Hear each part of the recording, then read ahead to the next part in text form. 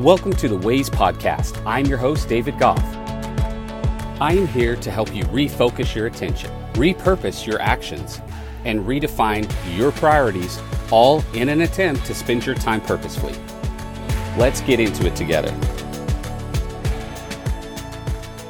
No doubt you've heard the phrase, when life gives you lemons, make lemonade.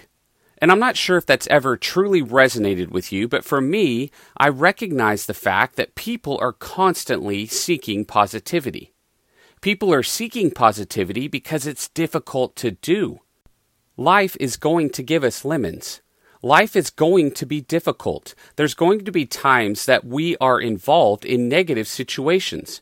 There's going to be times that we make bad decisions that cause us to have consequences of pain. And so part of leading down the road towards success, part of living our lives on purpose, requires us to recognize the fact that life is giving us lemons.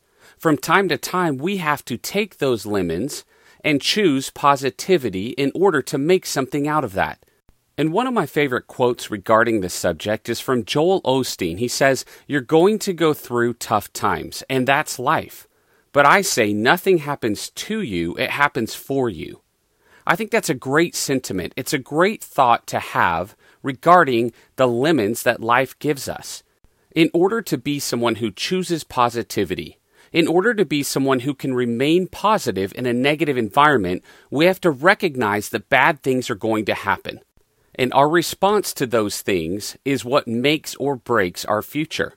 And so the next time you find yourself complaining about the negative situation, the next time you find yourself paying attention to and focusing on the lemons, please remember that life doesn't happen to you, it happens for you.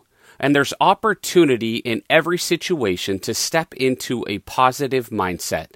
There's opportunity for you to represent positivity for yourself, for your family, and for others.